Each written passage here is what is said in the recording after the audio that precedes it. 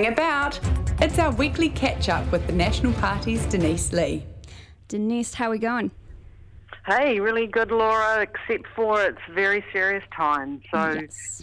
Doing our best to just take things hour by hour. We're having different information come out at different points of time, and loads of opportunity for us to band together and to do best by humanity, right? Are you keeping your head up amongst it all, Denise? I know it's quite hard for everyone, and particularly those who are having to deal with it quite personally. Yeah, well, I see my role as a community elected representative to this is the perfect time for me to assure people that that I'm available, accessible, that the phone lines are open, that any kind of assistance that I can bring and give, I'll do my very best. And I know that politicians on all sides of the tracks would say the same thing. This is our job, this is our roles, and we want to be here for the New Zealand public. That is very good to hear. I will jump into our first kind of bit of controversy around this, though, in terms of Simon Bridges. He's caught a lot of criticism this week, and I might just play a clip right now of kind of some interactions we've seen between Bridges and Jacinda. Mr. Speaker, I want to say this again very seriously to the member on the other side of the House. This is a time where New Zealanders need to know that this House is united, Mr. Speaker. We are politicians, and it is not for us to determine when people are tested. Order. I ask the member again, if you would like to receive a briefing on this, I am happy to provide it. But the member is becoming borderline irresponsible. My final plea is to the member to think about the audience he is speaking to right now. This doesn't have to be political. Does she accept that it is my constitutional duty to ask her questions and try and get answers on the most significant issue this country has faced in many, many years? Mr. Speaker, I have been in that seat and I know the difference between responsible and political. Now, that is kind of a summary of a bit of drama we've seen in Question Time. What are your thoughts on the criticism that Bridges has received there? Yeah, so obviously, Laura, I was in the debating chamber when that exchange took place. It's really simple for us. Now more than ever, the country needs a government of any persuasion to do the right thing by New Zealanders, right? So if we were to just simply stop talking, stop asking, stop querying, stop scrutinising, who in New Zealand would like us to do that? It is our job to make sure, and legitimate job, to make sure that we get the package right, that we get the response right, that we get the accessibility right, that we get everything as right as we can. So when we are coming across anything, any decision by the government, it's the right thing to just say, hey, thank you, that's good, but has it gone far enough? Hey, thank you, that's good, but is it the right response at this time? Hey, thank you, that's good, but have you thought about this, because we're not sure that you have. All of that is very, very, in fact, it's not just legitimate, it's crucial that we get this right, and no one has any perfect lens. But I would say to Kiwis, if you think that the opposition should just go silent, more heads, more iron sharpening iron, more heads are better than less.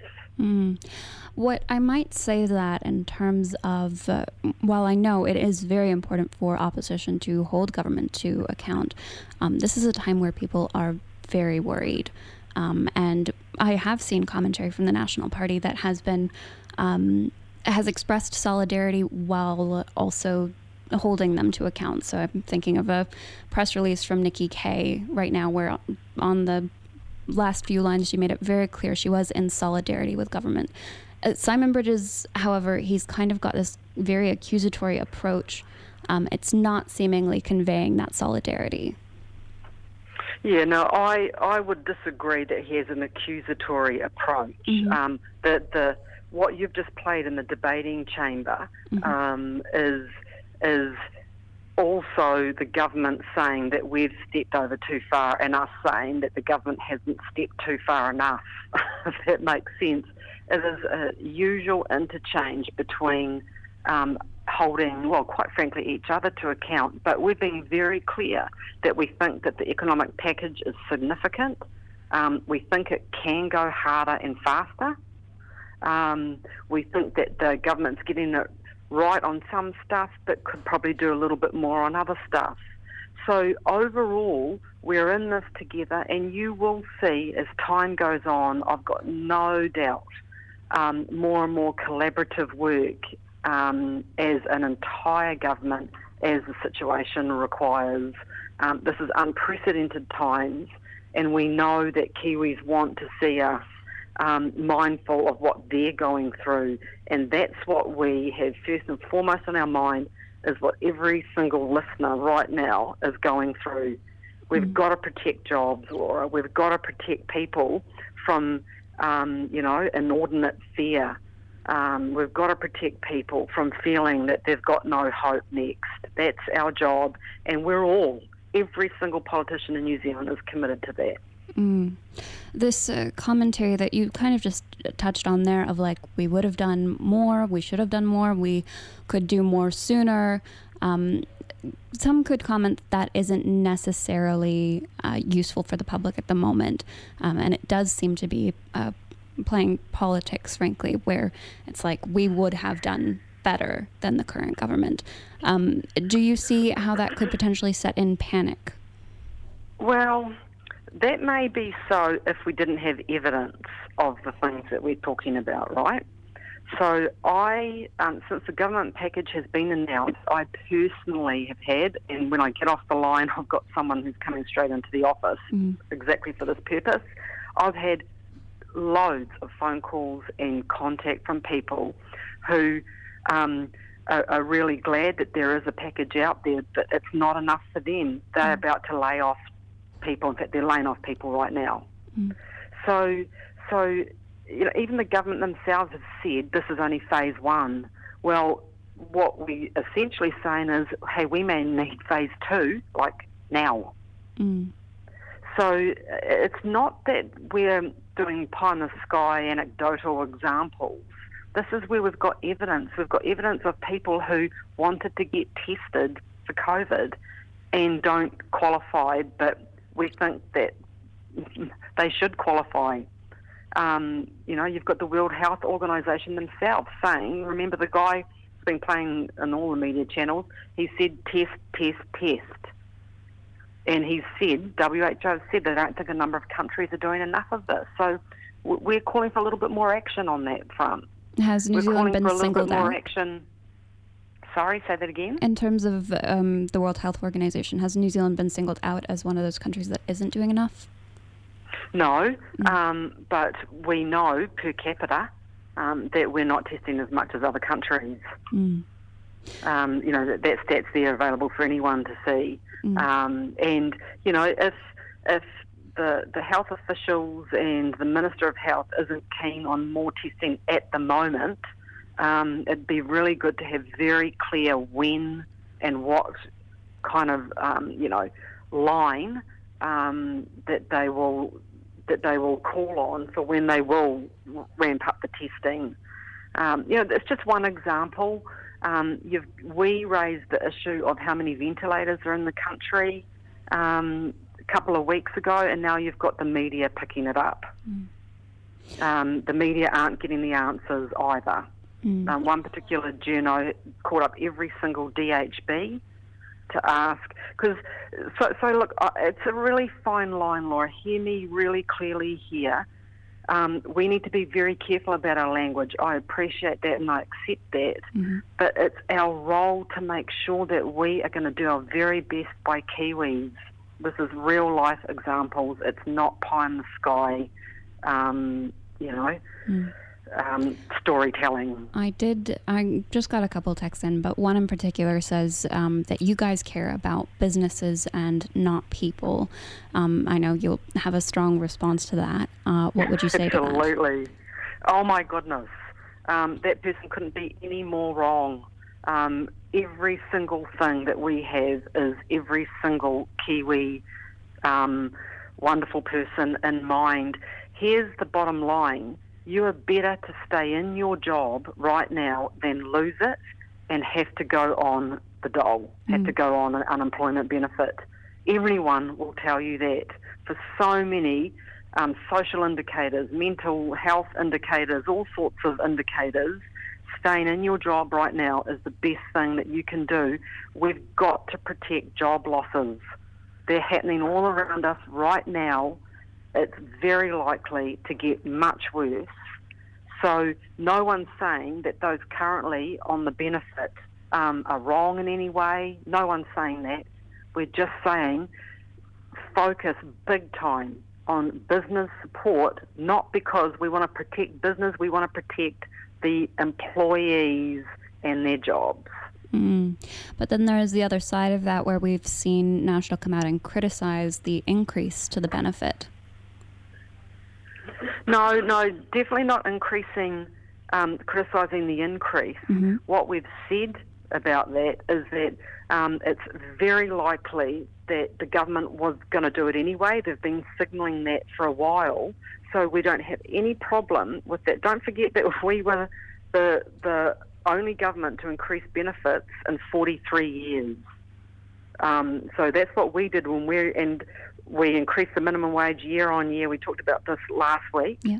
So it's not around that. It's simply that when you look at that huge package, $12 billion package, it's not about what beneficiaries got. It's about the fact that the health system got a very small percentage of that package. So it's not mutually exclusive. It's that we would have liked to have seen the health sector get a whole lot more out of that package, along with stimulus for businesses. I'll shift on to our next subject here on this subject, but particularly Nationals calling for better clarity around education decisions by government. We have seen some in the last 24 hours or so come out. What are your thoughts on the announcements with those decisions, and is that clarity enough for you? Yeah, so in a nutshell, and I'm a parent of a teenager in high school, in a nutshell, parents want to kind of try to, I know this is going to sound a bit vexed, but they want to try and plan ahead as much as they can, especially if you know that your job may be in jeopardy if you've got to stay home to look after your 5-year-old or your 7-year-old. So what we've been calling for is some sort of indication as to what the trigger will be to kick off school closure. And we just don't feel that we've had that communication from the Minister of Education and from the government. There's other stuff like additional funds for schools for cleaning and disinfection, and the financial support package for what will be right now their reality. What happens to ensure where's the indication around what happens around teachers? How do we make sure if support staff are being laid off as a first tranche, what happens to them? So look, these are again just in line with what I was saying earlier. We've got to ask these questions, Laura. It's our role, and it's exactly what the public should expect of us. This is obviously a situation unfolding kind of rapidly, and we're moving with the information that is coming out quite quickly. The University of Auckland has just kind of not closed, but they've started shifting to online platforms, and their whole idea around that was they were working with the advice that the Ministry of Health and Education was giving them. So as it came out, is it not fair for schools to kind of be operating on the basis of that information right now, or? Well, sure. So if your question is, should schools be listening to the Ministry of Health? Absolutely. In fact, they've got no choice. That is how they operate. And so we're not saying don't do that. We're just saying that we would like, as parents, as the opposition, and I'd hope the public would just like more indication at this stage for how the education system is going to be handled should things roll out the way that we think that they will. It's just about more communication, more certainty, more assurance as much as possible. I know things are moving quickly, and I know you can't predict the future, but if the earlier the indications are, the better. It is interesting. Obviously, I have plenty of people around me concerned about this. This is more a personal commentary, but there are a lot of jobs at stake when we're talking about closures of schools. What do you think the kind of balance is there? Well, you're absolutely right. The balance, I'm just thinking of the other impacts, Laura. Yeah. As I said before, keeping kids at home, keeping them with stuff to do. Parents, what about parents who are in the health sector, who are needed in our hospitals, that don't have sort of grandparent support around? Who's going to look after their kids? The kids have to stay home. The impact will be massive. So it needs to be, really carefully thought through. But the balance here, I think, is that if we knew a decision, I'll just call it a decision-making tree, sort of timeline. For instance, if the criteria for school closure is the minute we have community transmission, Kiwis passing on the virus to Kiwis, then, we're looking at school closure. Even just that kind of indication would mean that parents could think ahead and just think, oh, okay, well, the likelihood of that is really up there, so it's going to happen at some stage, and I'll start right now trying to figure out what could happen. I'll shift on to our last subject here and have a break from the COVID-19 discussions. Predator-free 2050. Now, National's kind of come out, and you guys are discussing biotech. Can you tell us a bit about that? Yeah, so we think that biotechnology has real potential to be a great tool in helping us achieve that predator-free 2050 goal, and that was something that we came up with when we were in government back in 2016.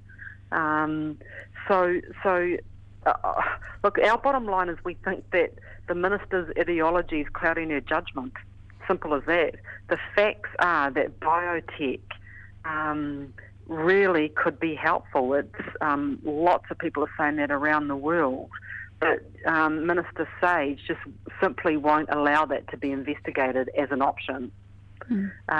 Science should inform conservation policy, right? And here's some science that's helpful. Why can't we at least have the discussion? So in terms of biotech, some people might not be totally clear on what you guys are meaning. Are we discussing gene editing, for instance? Yep, so that can be one of the options. To be honest, I'm not a scientist, so don't ask me for too many more levels of detail past that. But, it is around the lines of gene modification, gene editing. But certainly, where explored, there have been some huge signs of benefit. If we want to get rid of predators and keep our environment in a fantastic state and condition, then we need to be open to all the options. We've got hugely strict rules and regimes around this stuff. No one's going to allow anyone to get into gene editing, GM stuff willy-nilly. Yeah. We've got some of the strictest in the world already. Look, if you've got options, why shut down the possibility of those options? Yeah. I mean, I'd certainly be interested in having the conversation be presented in Parliament. I think I've also heard, though, on the subject of gene editing, gene modification, some scientists have come forward and say there is a potential of ecological lapse. Ecological what, Laura? Ecological collapse. Yeah. So the scientists are saying that in relation to using GM or to if we don't use it? So in terms of if we do. So there's kind of competing ideologies here where some people are kind of saying that, yes, this is an important tool to implement, but it needs to be considered with a lot of forethought, and that ecological lapse is a potential.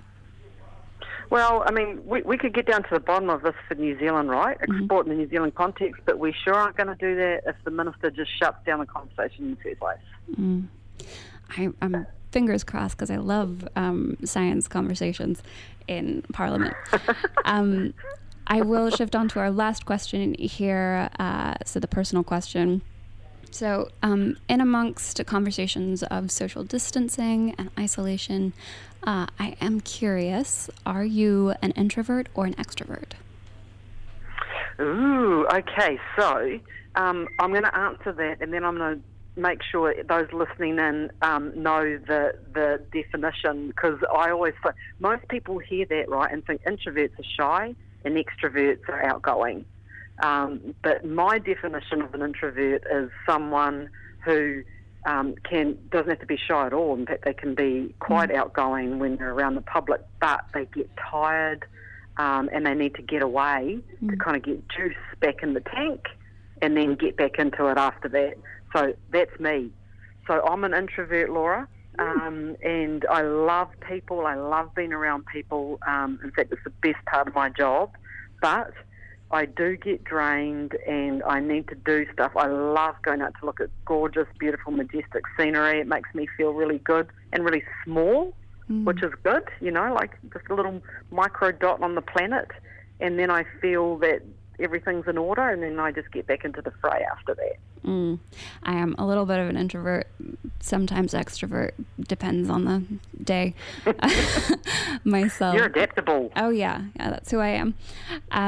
Well, so how are you feeling? Because you're by yourself in the studio. That's a bit sad. Okay? No, I'm okay. I mean, I'm talking to you on the phone. I'll call up Corey later. So, and okay. I'm getting streams of texts in, so I'm feeling the love today.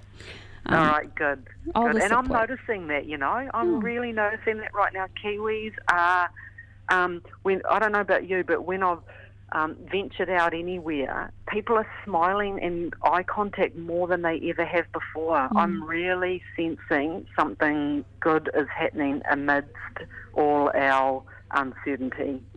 Definitely. I think people are trying their best to come together, which is a really nice thing to see. Yep. Let's do it. Yeah. Looking forward to talking with you next week, Denise. You too, Laura. You take care, and don't be too self-isolated in that studio, okay? I will definitely try my best. See you, Denise. Okay. See ya. The National Party's Denise Lee on 95 BFM.